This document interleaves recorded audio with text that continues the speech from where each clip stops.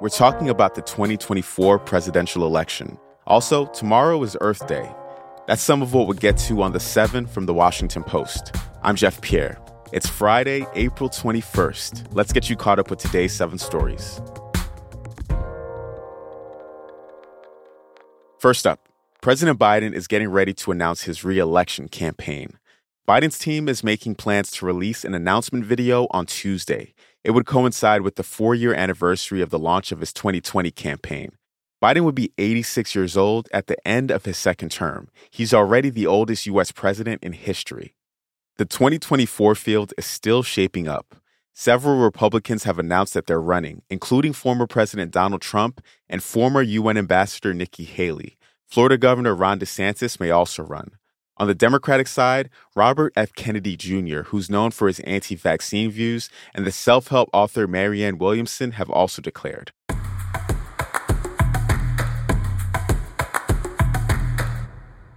Number 2, the U.S. is preparing to evacuate staff from Sudan.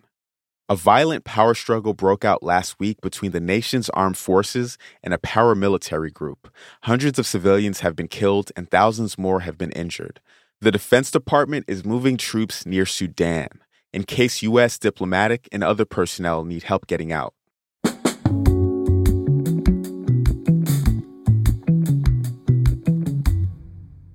Number 3, a powerful new SpaceX rocket exploded during its first test flight yesterday.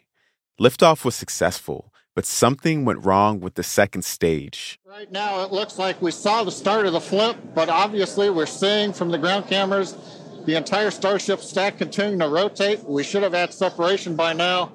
Obviously, this does not appear to be a nominal situation. The launch was still considered a success, though a low-key one. Experts say that the data from the unmanned flight will give engineers crucial insight as they figure out what worked and what didn't. The rocket, which is called Starship, is designed to carry an unprecedented amount of cargo and potentially dozens of people. It has the potential to transform space exploration, and NASA plans to use it to land astronauts on the moon.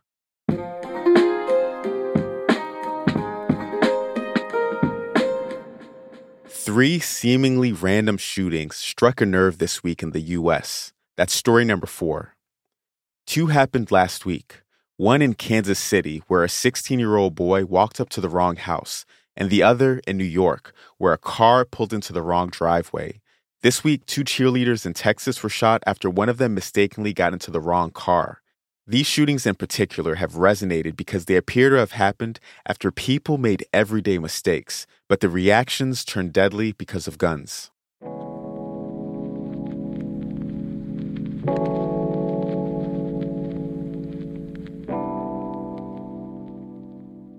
Here's number 5. Alec Baldwin is no longer facing charges over a fatal movie set shooting. The actor, as well as the armorer Hannah Gutierrez-Reed, was charged with involuntary manslaughter in the fatal 2021 shooting of cinematographer Helena Hutchins. Prosecutors said yesterday that they dropped the charges against Baldwin after new facts came to light. That decision doesn't affect charges against Gutierrez-Reed. The film's production company finalized a settlement last month over safety violations on set, and Russ could resume filming this week in Montana, with Baldwin returning as actor and co-producer.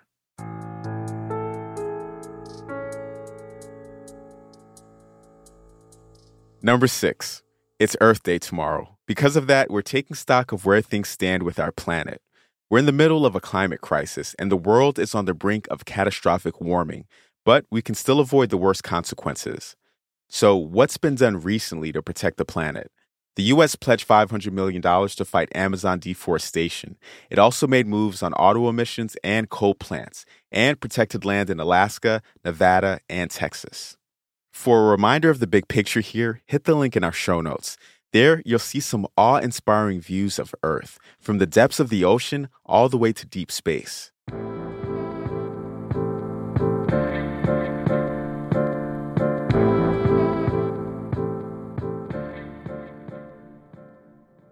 And at number 7, letting go is good for your health.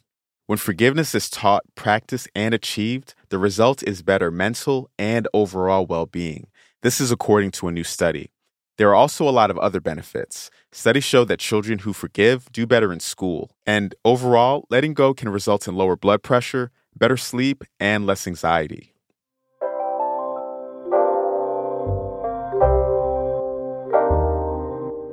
That's the show for today. We marked our 107th episode this week, and it felt like a good time to launch our first ever listener survey. It would mean a lot to hear from you. Go to wapo.st/the7pod. That's wapo.st/the7pod. There's also a link in our show notes. Don't forget that as you're filling out the survey, that it takes a whole team to make the show. And on Fridays, we like to show them some love. The assistant producer of The 7 is Taylor White. The staff writers are Tess Homan and Jamie Ross. John Taylor is our editor. Additional editing by Christina Quinn. Copy editing is by Francis Moody and Thomas Haliba. Mixing and sound design is by Justin Garish. Our theme music is by Edith Mudge. I'm Jeff Pierre. Thanks for listening. Have a great weekend, and I'll meet you back here on Monday.